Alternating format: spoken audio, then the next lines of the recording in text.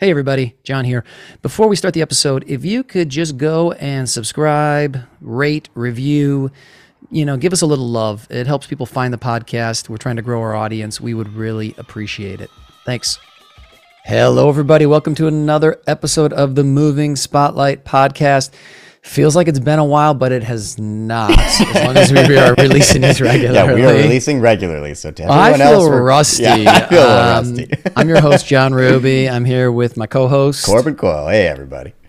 Also, Corbin does the audio, so if that sucks, email him. Don't email me. Don't get mad at me, people. Yeah, don't get mad. Got a lot of haters out there. No, we don't have yeah. that we know of. We know of. Corbin, it's sun's coming back out in California, Southern Cal. There's been a lot of rain, which has been great. And I want to ask you, this is a entertainment question to start the show. Out of like every TV show or movie, what's a character that you've really wanted to be and why? Oh, interesting. Yeah. This is a good one. This is different.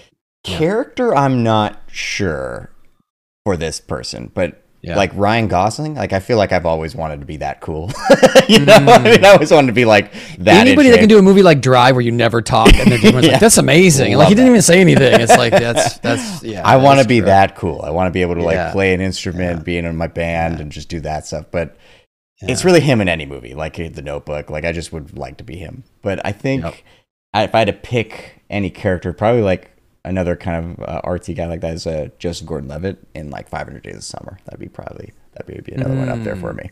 But that's also because like I think that would just be my casting, so that'd be kind of perfect. What about you? Yeah, that's a good one. I prepared the question. I didn't even think of an answer. Okay, so let's see. I think, man, oh man, I was kind of thinking of like characters from shows. Like I was like, I think the gosh, why am I so blank on this?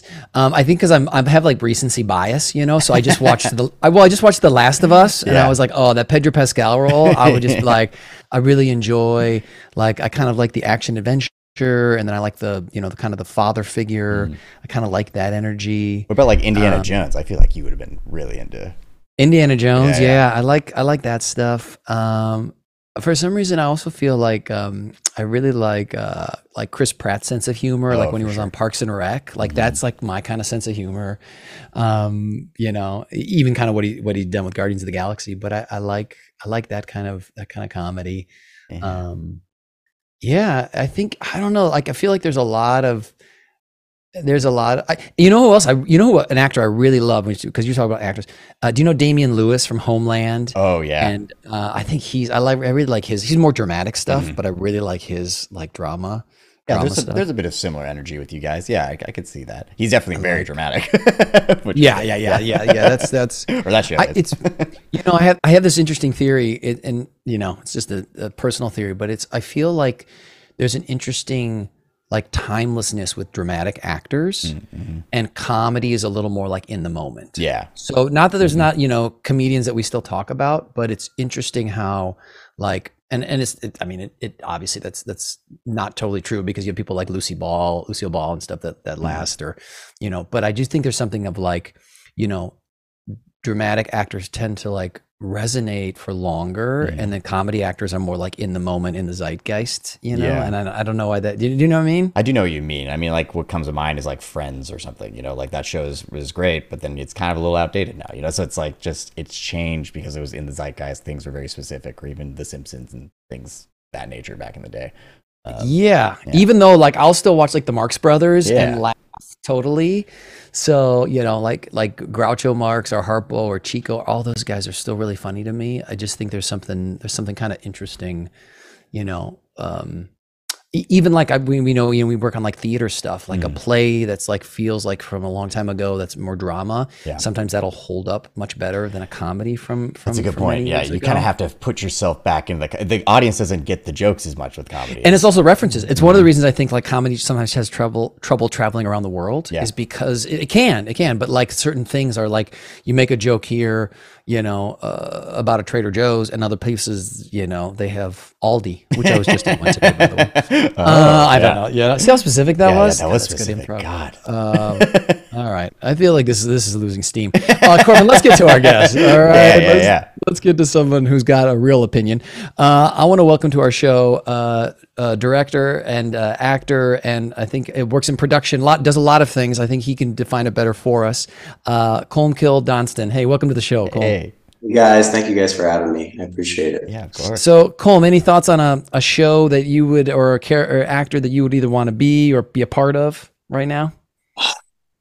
It's always a hard question because I feel like oftentimes like I get asked that by other actors. They're like, "What would you, what made you want to do this? Like, what was the thing?" And I'm like, I don't ever really know if there's one specific one, but there was a time where I was very jealous of my little brother because he got to be Willy Wonka in the musical. And I was like, damn, I would love to.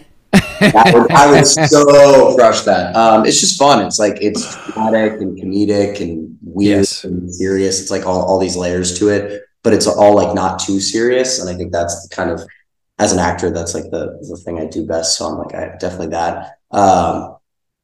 Yeah, I think that would be the one role, but like there's so many. I mean, like how could you not? Yeah, like, I don't know, like it would always be cool to be like Indiana Jones. Like I'm like, obviously, like I want to do those, but then actually, what I think I could pull off, it's usually I think it leans a little more comedic. I feel like Well, you just mentioned, we're talking about kind of like people that like Gene Wilder. I mean, that guy's comedy. Oh my gosh, whether it was Blazing Saddles, Young Frankenstein, Willy Wonka, like he's one of those people that's just you can watch him at any time, and he's so good. And that's like one of my dad's favorite movies was Bonnie and Clyde. And he's in it for only like 2 scenes, and it's one of the funniest parts. And I could quote those scenes so well when he's driving the car with his wife and she's driving the car and Bonnie and Clyde are coming up and they realize who it is. And he's like, faster, drive faster. It's like, that's how good he is. He can be in 2 scenes and steal the show. So I think maybe I just want to be Gene Wilder. Yeah, there we go. We got to it. We got to it. Yeah, you can't see, but the hair and the mustache, I see it. I see it, Colm. We got to it. That was why we had all that other stuff on top, Corbin, so we could figure this out for Colm. We got deep into it. The Gene Wilder role. That's great. That's great. Well, Colm, I wanted to talk to you a bit about kind of the directing side, and I want to jump right in. You've got you're going to direct your first independent feature, right? How's that coming along? We had Sean on the show. If people listen to that episode 68, no, I don't know, I made that up, but we had Sean on earlier. I don't know which episode. People can listen to that. But yeah, do you want to tell us a bit about the feature and your role in it? Absolutely, yeah. Well, first of all, I'll also shout out to Sean. I mean, I wouldn't be on the project without him. He's phenomenal. And my dear friend, Connor, Austin Jones, who is the first AD on the project. They were the ones who really got me involved. But yeah, it's a low budget indie feature. We're really, really low budget, but we're making it work. And that's been great. We just got through most of the lead casting process, which is great. I can't technically say anything yet, but we've just got our 4 maiden leads locked down, which is really cool. Yeah, I mean, it's been a great experience. The story, for those of you who are listening who didn't get to see the last episode, is about 2 Catholic priests who go to Napa Valley to find the perfect communion wine, but while they're up there, they both have a massive crisis of faith. And so they kind of start to dissect whether they should or shouldn't really be a part of the church and what life entails if they decide not to stay. It's a straight up comedy, lots of laughs, lots of fun, but has a lot of heartfelt moments, which is, I feel like, the zone I typically like to operate in as a director. So I'm very thankful to be a part of the project. It's been phenomenal so far, and let's hope it keeps on rolling. Totally. Yeah, it's called By the Grape of God, just to get the title out there. Great title. Yeah. Love it. By the Grape of God, nice little in the title. So it's great. It's right there. Yeah. How was the casting process? Because we've been doing some casting for a theater project that we're doing, and it's been interesting for me to kind of be on that side of the lens as an actor and kind of see just pitfalls that people do, like things that nobody teaches you, and like just curious your observations, both being actor and director. Yeah, it's It's hard. And I've been doing the like casting / director thing for a while. When I was in college, like I was casting all of my own projects, right? Like I would see people and I'd be like, okay, this is definitely the right person.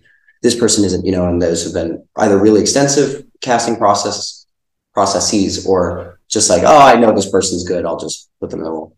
For this one specifically, it's tough. It's tough. I mean, it's like you have people from all walks of life. I mean, we were auditioning, 19-year-old, 20-year-old actors to play 17-year-olds. And so it's like, okay, there's a huge component of like look also that's involved, but then we're also auditioning, 50 to 60-year-old men for one of the priests. And those are more name talent that are coming in. So the audition process of like 20, 19-year-olds who are trying to break in, and then people who've been in this business for a long time and we're the ones who are trying to break in. It's this interesting dynamic.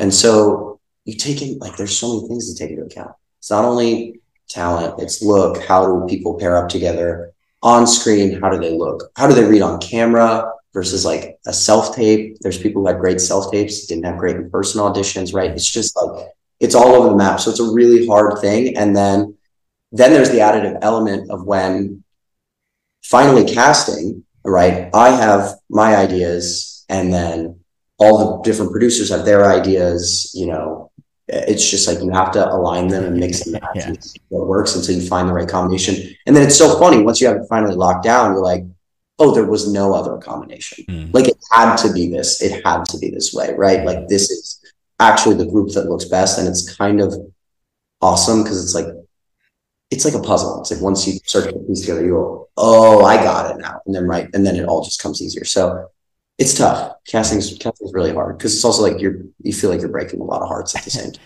Yeah. So, anything you learned, your actor side of the brain, working through these castings, either recently or in the past? Anything that you've kind of gleaned?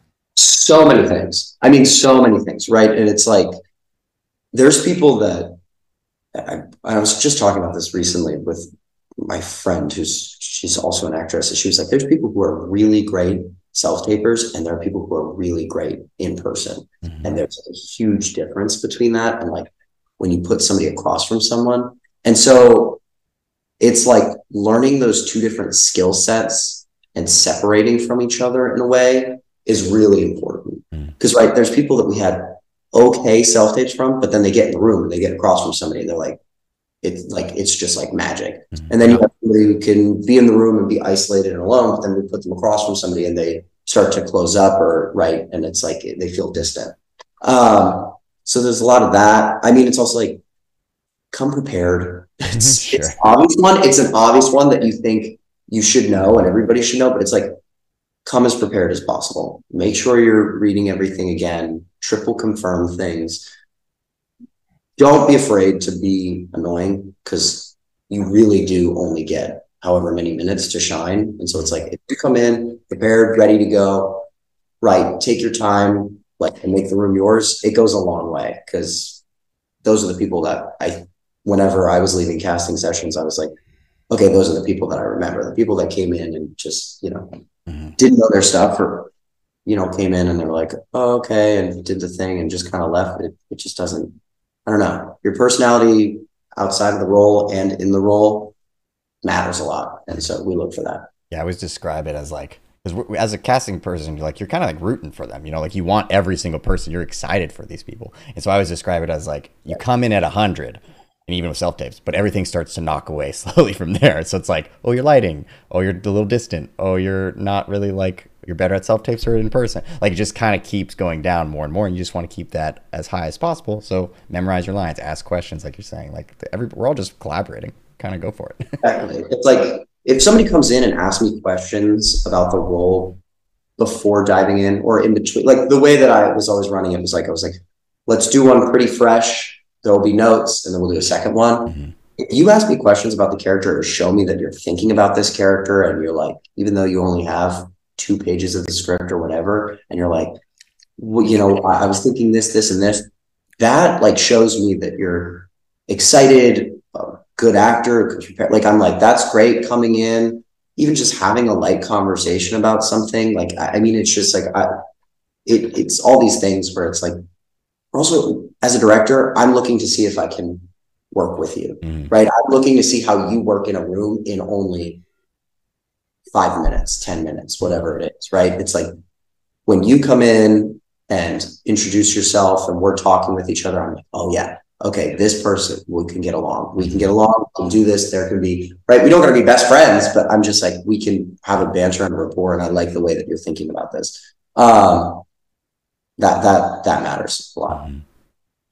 Yeah. I really, fight against the phrase like over rehearsed, Colm, because I think what happens is people put it in cement, so they're stuck, and so that they say over rehearsed, but really what it is like I put it this way, and I only want to do it this way, and to have that flexibility to really know it, and then when you're working with the director, you're in the room, and you're collaborating, and then it's sending it in a new direction, and you're able to be like, oh great, let's try that, and you know what I mean, and then you can send it in that new way. I think that's such an important thing because a lot of times you can fall in love with an actor and say, all right, now let's see how they take this because we're going to be on set and we're going to be doing it multiple times, and that can be such a great way for an actor to show kind of their ability and talent and, be adaptable, right? Absolutely. It's the phrase that I was taught by one of my old acting instructors is like, prep it, don't plan it, right? It's like you go in and you know the lines, you know what the action lines say, you have questions about it, but you go in and it's all planned out and right. And I'm like, give some notes to you in the room and then the exact same way immediately. I'm like, right. I want to see variation because that's the magic of what happens on set and what we do. It's like, it's like there could be something that happens right there on the day of that works 10 times better than anything that happened in a read or a rehearsal. And it's like, oh, like we got to run with that. Like that's magic right there. That's happening. And that's I sometimes find that's the hardest part about acting. That's the thing that I feel like elevates, a good actor to a great actor is the ability to embrace that and suddenly take that in at the drop of a dime. Like it's like, okay, great. Right. So yeah, and I think that comes from also my theater sensibilities of thinking like that. Well, I was just thinking that same thing. I feel like directors that kind of come from the acting world, which many do, but they have a little more of an openness to that kind of magic happening. You know what I mean? Versus the actors are just like these puppets. That they and so. But I think that's really great. I think that's always. Or not always, that generally can really help. That helps a director connect with actors when they're open to that because it allows the actors to kind of, explore and express, in their own way. Yeah, it's all about like, for me, it's like why By the Grape of God connects with me so much is because it's very human, right? And it's like, for me, it's like when I'm doing projects, I want to capture very human elements and the things that make it feel like real life, right? I want somebody to watch it and go, oh, I've been through that, or I understand that, or I get that complex emotion to not feel so alone, because that's what movies did for me growing up, and that's what like performing has done for me. So it's like, and the only way you can do that is by actually letting those moments also happen, even though it's scripted, to let those things happen when you're so into character and you're so in this moment, and it's like, bang, something magical happens that is unplanned, and that's because that's what life is like, right? So for me, it's that sort of process. And right, anything I say is all subjective also to like my process as a director and how I look at and view a room. Yeah, well, with what you said, I was just thinking, so anyone that hasn't watched Last of Us, plug your ears. This is this is a line spoiler. It's not a spoiler of any story, but there's this episode 3, which people have talked about, and it's a really beautiful episode. It's so good. And it made me very emotional. And it's about this, relationship between these two people. And you kind of see the whole arc of their relationship, which I loved. And I felt myself feeling a lot, and they're feeling a decent amount, but like I was feeling a lot. And then it was interesting is in a later episode with the two leads, because I just watched it. She's got a line that she says, "Time heals all wounds," and he kind of looks at her and he's like, "It wasn't time," saying, she, and it's kind of it's a beautiful line, kind of saying she helped heal him. But they're both really emotional. And what was interesting is I hadn't checked in. I wasn't as emotionally affected because they were really emotional about it. Like they were having a moment, and I was like, you're having this big moment, but I'm like not, which was interesting in juxtaposition, even though like I said, I love the show, to episode 3, where I felt like they were not having moments. And then I was the one. And so when you're talking about these real moments, Colm, it's kind of interesting too, where it's like, as a director, as an actor, this like trust of like, we're going through something when we're creating something, and not that we have to show it, but it's like it's affecting other people because they're like relating to the love, they're relating to the pain, they're relating to the the hurt or the overcoming, For sure. I mean, episode 3 is phenomenal. I bawled my eyes out. Yeah. I mean, like I was on, like it was me and my roommates, and we were watching it as they came out on Sundays. I was crying. I went to bed crying. Yeah. And I was I think I texted Corbin. I was like, I only cried 3 times, Corbin. Only 3. Like, I really held it together. But the thing is, it's like, you're right. It's like, even though it's not this huge emotional moment, like the finales, right? The finales just all emotions are fine. Yeah. But it's like, you just can't help but watch it and go, well, I felt that way. I've been loved like that. It's like, to look at somebody and see the way that these two people are looking at each other and going, gosh, I remember when I looked at somebody like that, or when I thought like I was in love like that, right? And now I'm not, right? What is that? Like, it's this sort of thing of like, when you touch upon and find great and real moments between two people, you're not playing anything up. It's just very natural. That's what then affects the audience, because then they're sitting there going, oh gosh, I felt this too. And now they're just seeing that, and that's getting an emotional response. Whether it's laughter, tears, right? Anything in between, anger, like all that sort of stuff. That's kind of the beauty of it, is like, when you have those real moments, and then it just kind of expands out. And then I think that's the magic of what we do as actors, directors, writers, any kind of creative. Yeah, I feel like that episode is very, like, exactly as you're saying. It almost feels like weirdly like a theater piece. Like, it's so actor driven and so pretty, and like it's all confined in that episode.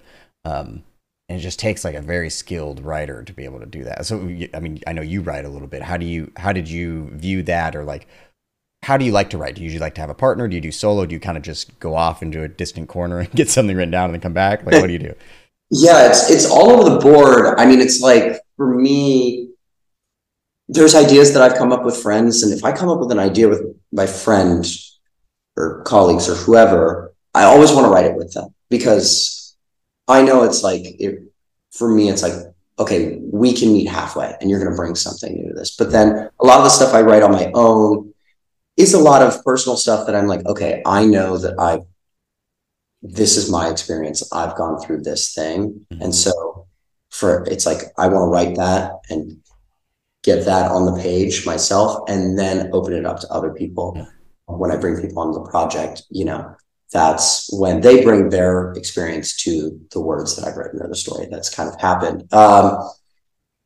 It's all over the board. I mean, it's all over the board for me. It's like, I've written projects with 2 other people. I've written projects with 1 other person. Those have been features and shorts and pilots and whatever. It's just kind of writing it, I feel like, is so much, it feels so spontaneous whenever it's like, it's just kind of like, oh, I need to write this right now. I just need to do this thing. I mean, it's like my BFA thesis that I wrote is, I went spring break, it was right before COVID hit, because I'll never forget it. I went away, I shut my phone off, I went to this small town in Maine, and I was like, I'm going to write my thesis here. And I did. And as I was writing it, it was all so much in the moment. I mean, I was away from everybody, and I was like, what do I want to write about? What do I want to talk about? And at that point, I was questioning a lot about my relationship with religion and growing up, and, being in middle school and being in high school, and how that's affected me now in college, and why that was still bothering me. And so that all just came out naturally over a week. And then when I came back to society, and then found out society was also falling apart, I gave it to people, and they were like, well, this is really great. And this is really emotionally in tune and very interesting. Great. And then from there, the emotions were all on the page, but then it was sharpening the actual story and, the character arcs and this, and like the technical elements. But I think off the bat, I'm a very emotional person. So I let that drive me first, and then go back and go, okay, how do we fix the structure and make that all clean and sharp and pretty. Yeah, that's interesting. How do you, I mean, it seems like from just the brief bit of knowing you that you're very humble and you're very willing to let the best idea come to the top. But like, how do you find, where did you learn that, where you can just let somebody critique, for lack of a better term, like kind of, this is what you can improve here and here. And obviously you don't take everybody's opinion, but you also are willing to listen. Like, where does that come from you? Because that's a very special trait. I think it just came from over time and like the people I've met doing this, and just so much respect for all of them. Like people, like,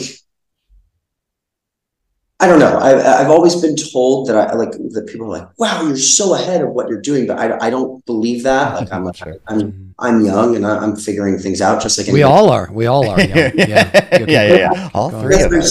saying. It's like, well, I'm gonna there, you know, my brother's 18, right? He always gives me some of the best notes I've ever heard. He's a dancer, he's a costume designer, but he's watched the same amount of things I've watched, and he has just as many great ideas as I do. And right, if I'm writing a action story, he goes, I think a cool idea would be actually doing this with this fight scene. And I go, oh, that's fantastic. You're right. That's so much more interesting, right? Like, it's like, you just have to, people who you trust will always try and bring out the best of what you are doing because they want you to succeed, right? And so it's like, you don't have to take in everything, but you take in the ideas that are what you already have. You just didn't realize it yet, right? Like, there's many times I've written things and I'm writing about multiple different things and people are like, but this is clearly the thing that you're leaning into more. You should, so turn more to the left and do more of that, because that's also the part that's most interesting. And I'm like, okay, great. Or there's times where I write something and I'm like, I don't know exactly what I'm trying to say. And somebody reads it and they go, oh, you're talking about love. This is a breakup story. And I'm like, right. It's like those sort of things is people always can decipher sometimes your thoughts better than you can because you're so in it and they're removed. I just heard a great quote. Just jumping in. I just heard a great quote. Matt Damon was saying when he was first started writing with Ben Affleck. He said that one of the best things he thought Ben said was, he said, "Don't judge me for my bad ideas. Judge me for my good ideas," which I thought was interesting, because I feel like with what you're talking about is this idea of kind of like expunging and getting things out, and it's just like, you know, and then there's the kind of carving of it. But if you're kind of waiting for the perfect thing, or like it's got to be the best idea in the world, it's like almost never going to happen, or it's going to take a long time, right? You know what I mean? So I love what you're saying about getting it out. You're never gonna, it's never gonna be all good, right? It's just not, like, we're emotional, right? We're creatives. That's the, like, I feel like you have to be so in tune with your emotions. And so it's like, just get it all in there. Not all the ideas are going to be good. And that's why you have other people. That's why you have producers and collaborators, and right. And it's the same thing with other people, right? Like, whenever I work with a director of photography, it's like, they throw a lot of ideas out. I'm throwing a lot of ideas out. And the ones that stay are the ones that were like, oh, yeah, I like that of yours. And I like that of yours. And we're taking those and then we're mixing them together, right?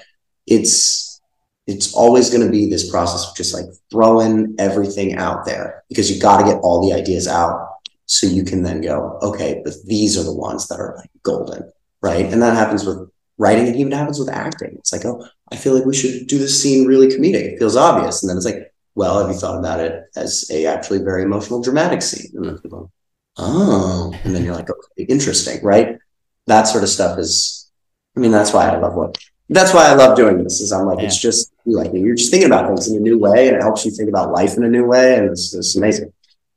Cool, because our audience is a lot of actors. Have you written stuff for yourself to act in, and how did you approach that? Have you done that? Because that's always interesting. You know, I always feel like I try to encourage people to create your own stuff. You know, I've done that myself, and it's like, you know, and Corbin's done some of that. But it's an interesting exercise also to like write something, you know, either around yourself or for yourself. Yeah, how's that gone? So what's interesting is, like, my answer is yes and no, and I'll explain it like this.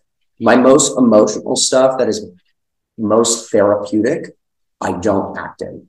And it's because two things. I feel like it's a disservice to the project, because then I can't I can't direct it in the way that it needs to be directed if I'm also acting in it. And so the emotional stuff is like most of like my emotional vulnerability, I want to direct the project because I also think it's a great moment for an actor to really be in an emotional piece that has a lot of heart behind it. So like my thesis is about a boy in 8th grade and a girl and a sophomore in high school, right? And that was done completely intentionally because I'm like, I can't act in it, I can't be in it, but I can now give these great, I think great roles away to two people who are so different from me, right? But then on the other flip side, it's like for me, when I write something that I then go, oh, I'm definitely going to act in this, it's always against my type. So it's like these, like I said, it's like I typically fall into a very comedic, coming of age type of vibe, or serial killer. Like those are it's, yeah, you know what I mean? It's like I got that look and vibe going on. So it's like, it's one of those. And so like when I have written stuff for me, it's like, okay, I'm going to do something that's like, I'm going to do something great. I'm going to play a thief, right? Or I'm going to do something and I'll do, you know, Pedro Pascal, Last of Us zombie flick. Like I wouldn't be that kind of leading man typically, but it's like doing those kind of projects then challenge me to try and get in that space, even though physically that's not my type, but it's like, okay, if I can get in that space mentally and embody it the best I can with what I look like, right? How will that come across? Maybe people will see me and go, oh, okay, actually he does have something in that area. So that's kind of sort of the thing, but I think that actors should always be making stuff that they can be in. Always, always, always. Write 1-page, 2-page scenes, do it, learn how to like shoot things. It helps so much because then it also helps when you're on set and a part of things when you know what's happening. You're like, okay, I know this is my close-up, but I know I'm over the shoulder here, right? How does that affect the visual language? How does my shoulder being in this one shot can still incorporate my acting and my character, right?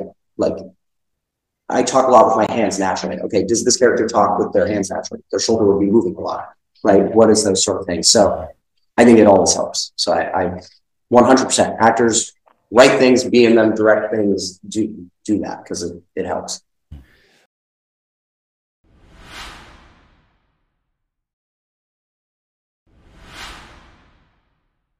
Colm, this is going to sound like a job interview question. It's not. But one of the things that like, you know, always happens with projects is fires always come up. Things are always happening. Like you're always putting out fires. And, you know, when I made my independent feature Solver, that was just like my producing partner came from Wall Street and did not know entertainment. And he was always like, what's, and I'm like, just trust me, stuff's, you know, and then he learned real quickly of like, you're always just, you know, putting out fires. That's part of like producing is, you know, solving things. I'm just curious with, By the Grape of God, is there anything you can think of, you know, like an obstacle that you had to overcome like recently or early on? Because I think that's, something that also, you know, obstacles are part of, you know, the obstacle is the path. That's part of every project, you know, losing actors, losing locations, raising money, putting the team together, losing people from the team, you know. I'm just curious if you have any, you know, examples of what you've gone through, because I think that's also helpful for people to hear. Yeah. How much time do we have? We're recording on tape, so we don't have that much more. Actually, we're going old school. I mean, it's every week, like every week there's something, right? And it's part of the job, and you know that going in, and you're like, and you just have to be ready for it. And I mean, to take an old acting adage is like, acting is reacting. Well, so is directing and producing, right? And it's how do you react to the problem that's at hand, right? Like I said, we were signing cast members. There were contract issues. I mean, just files weren't being sent correctly, right? Things like that. Like it's like that comes up and you've got to recalibrate. You've got to figure it out. You've got to amend it. You've got to talk to, you know, whoever, and that sort of stuff happens. I mean, you have it happen with locations all the time. Yes, we can totally get this location for you these weekends for this much. Actually, we forgot we have a bachelorette event. Okay. Well, then you got to reschedule. Then you got to change the schedule. That affects it. That changes the budget. That changes what days people are needed, and you've promised certain days, and so on and so forth. Right? It's like all that stuff will always, always happen. And I guarantee it'll only get bigger and bigger as the project goes on, and especially in shooting, because then it gets sort of more and more immediate, especially when you're on set. I mean, the one that I like, the biggest one I've ever had to deal with was we were going to shoot my BFA thesis, and then there was a COVID outbreak at my college, and so they shut down production. They were like, no productions can happen the week of when we were supposed to shoot. And so then it was like, okay, there's 2 weeks left of school after then. So it's like, it's either we shoot it next week or it's finals week, and nobody's going to be able to do the project. And it was like, okay, what do we do? And so then we're planning and we're figuring it out. And we're like, okay, can we get people to stay? If we get an Airbnb and we just do it actually after the school, like after school's done, right?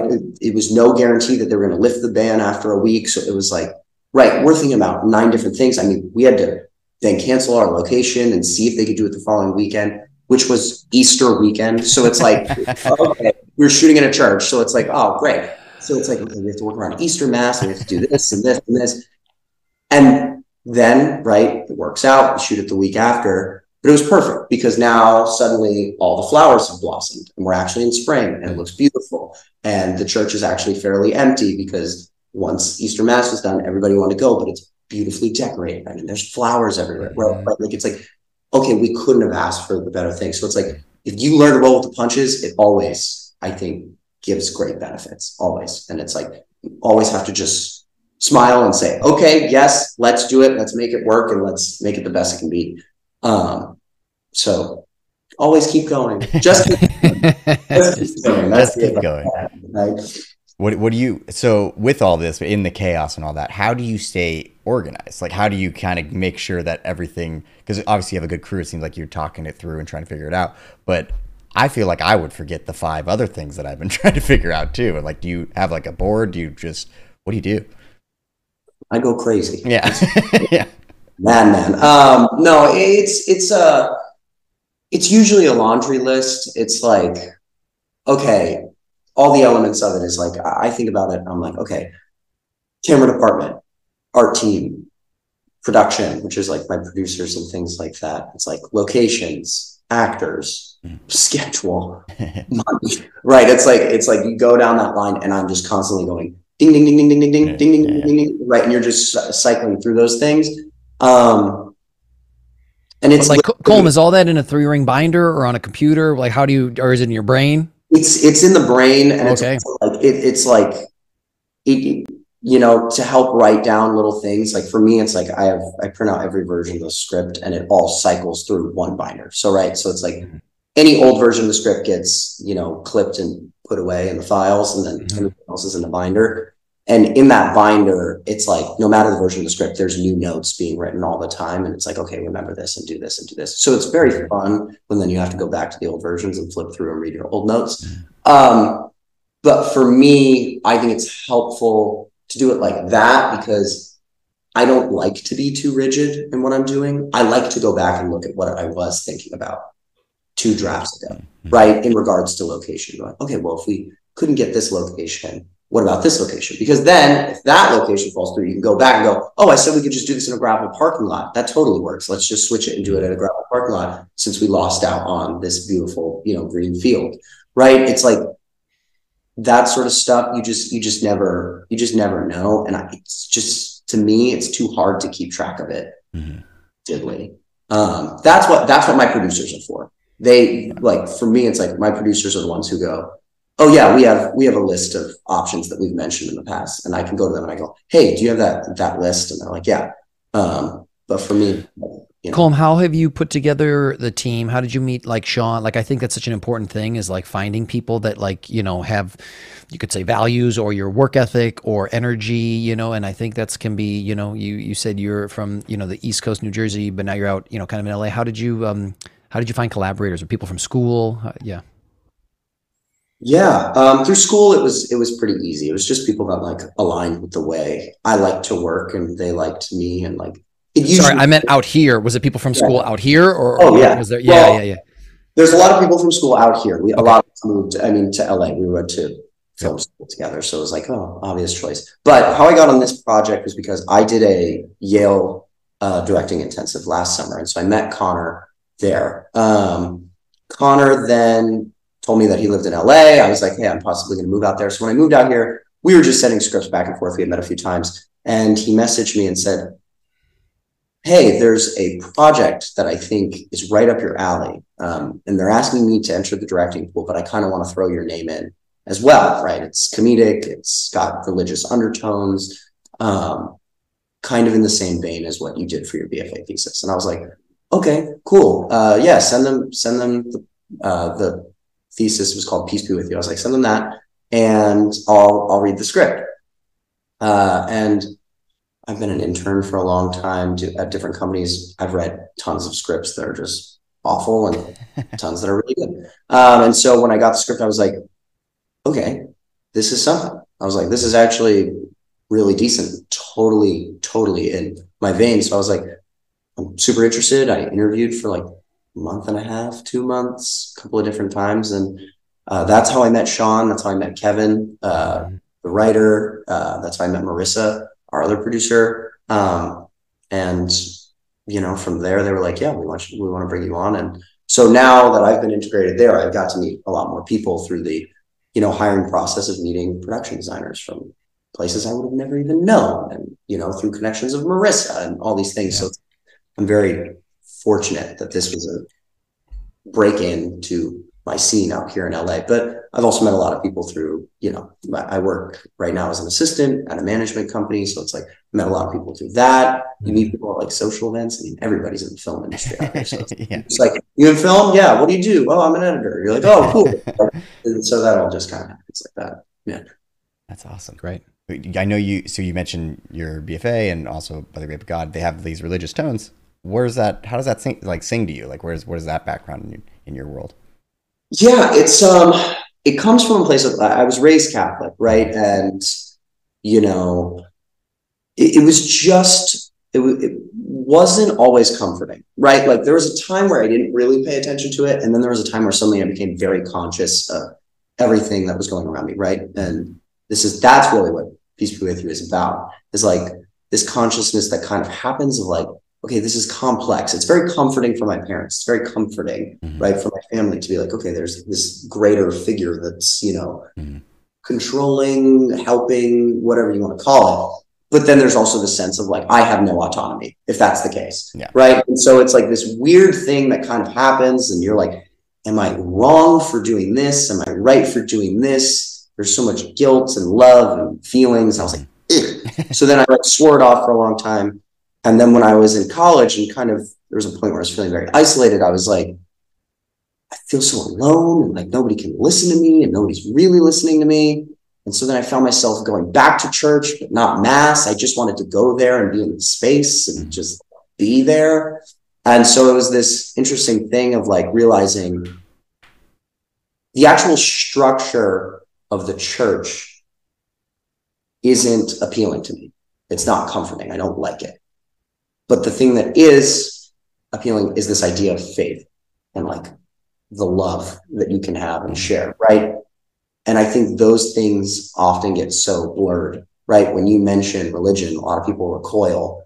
And it's like, well, I don't actually attend mass, but I like to believe there's a higher power. I like to believe there's somebody who's watching out for us and hoping for the best.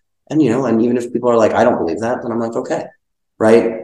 Everybody's faith is so individual and so complex. Even if somebody's like, I believe in God, well, to what degree? Yeah. How much, right? How often, right? Those things, like, so like asking those questions and realizing those things, I think are hugely important. And I think it will start to break down barriers when people realize faith and belief is so individual in the person.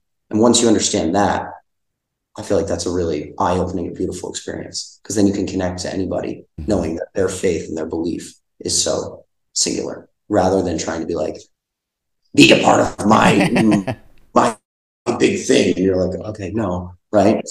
Once I understood that, it became very comforting, and I had to understand that through the process of doing Peace Be With You. And now even going to By the Grace of God has allowed me to dissect that and understand that even further. Yeah, and it's not exactly what you're kind of referencing, but I mean, to me, religion of any form, I've really enjoyed like Greek and Roman mythology and plays and like theater and stuff. And like, not exactly what you're describing, but it's similar where it's kind of rooted in us so deep. Like there's something there about this storytelling element that has always intrigued me. And it's like, oh brother, where art thou, being the Odyssey, it's like, it's things like that, which is so, I don't know, I think it's cool. Like, I think this is an interesting like you said, people recoil, which to me, it always makes me want to jump further towards it. Cause I'm like, well, let's tackle this. Let's actually communicate, we can't be afraid of it. It's like, in some ways it's exactly that. It's like, the Greeks and Romans believed in these gods, right? And they were these figures that they prayed to. And it's like, we still have that. It's not Zeus, right? Yeah. It's not Ares, but that still exists, right? We have saints who are real people, but have now taken on this mythical form to them. It's like, okay, that's interesting, right? They're like, why do we do that? And why is that so comforting to some people and so scary to other people? It's like that complexity and stuff, that's interesting to dissect. And I think that people get really scared of it. And for me, it's like, I don't want to be scared of it anymore. Right. When I was so afraid of it for such a long time, I was like, there's no point. Let's open up the door. Let's have the conversation. It's neither, I'm not pro anything. And I'm not, I'm not like trying to push an agenda. I'm just like, let's look at it. Let's look at it and actually think about this for a few minutes. Cause I feel like it's so easy to just shut down when we hear these certain things. So. Absolutely. Yeah. It made me think of, we were visiting some friends in Dallas and I was looking for a coffee shop in the morning and I found one that had like the best reviews. I was like, this looks awesome. It looks hip, super cool. And then I'm like, wait, it's in a church? What's going on here? It was like, wait a second. And I didn't go there because I was hesitant because I didn't know if I'd have to talk to people, talk about religion. And I didn't want to I wasn't geared up for that because I think with what you're talking about, it can be such an energy drain right now instead of an energy gain with where we're at. And I just heard something recently about, there is something that I love, you talked about faith, but I was also just thinking about this idea of community. I used to go to kind of a non-denominational Unitarian church in LA, and it was neat because it was all intergenerational. So you had kids around, you had, grandmas and grandpas, you had all different ages interacting, and you had music, and there was a lot of lovely, lovely things about it that I think we kind of, lose a little bit when we just throw the whole thing, out. And so that's really interesting, Colm. I think that's a really interesting, topic. And I think it's interesting you talk about comedy, because I think sometimes comedy can be a way to kind of get the medicine to go down or have people talk about, religion in a way, so it's a really, really great. I mean, it's also it's funny, right? You always there's so many funny stories I have about growing up and attending church. It's funny. Life is funny. It's funny no matter what. And religion can be funny. And that's the thing. It's making people realize that, don't get me wrong, there's a lot of bad religion. Trust me. And I'm and I know people have had really bad experiences, and I'm not trying to undo any of that, but I'm like, there's elements of it. You can laugh at it and you can laugh with it. Right. And there's so many varying shades to everything in this world. And so it's we want to look at the good, we want to look at the bad, we want to look at all of it. And all while making people laugh throughout it. Right. That's the goal with By the Grace of God. And it's tough because you could very much, if you miscalculate in any which direction, right, it can come across very wrong. So we're aware of that. And it's there's something that is appealing to it across the board, right? And there's something that's deterring of it. And it's all right, can't run from it, but you also can't indulge in it too much. So that's the complex nature of doing something. So good. Yeah, of course. Yeah. It's a little bit of, a tightrope in a sense. Well, Colm, we are excited to follow the progress of the project. We're looking forward to it. We're fans of you and Sean and stuff. So man, this is exciting. Love what you're doing. We have one final part of the podcast, which is your best bad acting. He put his hand out bring it on. He was ready. Yeah. Okay. So Corbin's gonna send it to you in the chat. And this is from an older movie. This is one of my favorite actors did this. I'm surprised you didn't say this person as the person you wish you were. It felt too obvious. I've talked about him a lot. This is if you don't recognize this is way before your time, Colm. So do you know this? You're pointing at it like you do. Of course I recognize this. They shot this in my hometown. Are you serious? Really? On the Waterfront is shot in Hoboken, New Jersey. I'm telling you, the church I went to growing up is in the film. My house, the street that I grew up on, house is right next to it, but it wasn't my house yet. So it's you are connected. You know. Perfect. Yeah, it's perfect. Okay, great. Well, this is from On the Waterfront. The idea with this is you can just you don't have to do an impression. You can just do whatever you want with it, have fun, and then it's the point is best bad act, and you can go over the top, and then we might give you a redirect just to play. So whenever you're ready. Yeah, you guys.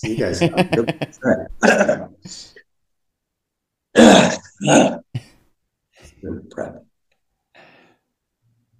You don't understand. I could have had class. I could have been a contender. I could have been somebody instead of a bum, which is what I am.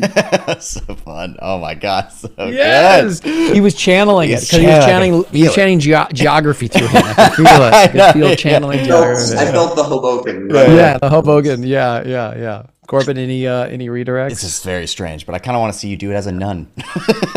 Nun? Yeah, just way different. Yeah. Okay. You don't understand. I could have had class. I could have been a contender. I could have been somebody instead of a nun, which is what I am. Oh. That's good, and the improv works perfectly. That's so good. That is so good. I love that. Instead of a nun, which is what I am. Now that line is. It's like when you hear different lyrics in a song, and now that's all you can hear. That's exactly what it's going to be. Every time you watch On the Waterfront, is he a nun? Is he a nun now? Don't know.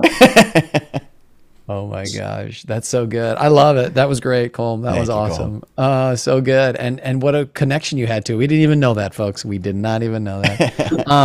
Well, Colm, this has been lovely, man. It's been cool to hear your story. And like I said, we're excited to see how the feature goes and wish you and Sean so much luck, you're not luck, but just so much success. And you guys are putting in the work and you're making it happen, which is lovely. So, thanks for being here and we appreciate it. Absolutely. Thank you guys for having me. I mean, it's a pleasure meeting both of you and getting to talk with you guys. It's been phenomenal. And I hope we get to work together in the future because you guys also seem fantastic. And I love you. That's awesome. Thanks so much. Awesome. All right, Colm, have a great day. We'll talk to you soon. All right, bud. Have a good one. Bye. Thank you for listening to the Moving Spotlight Podcast.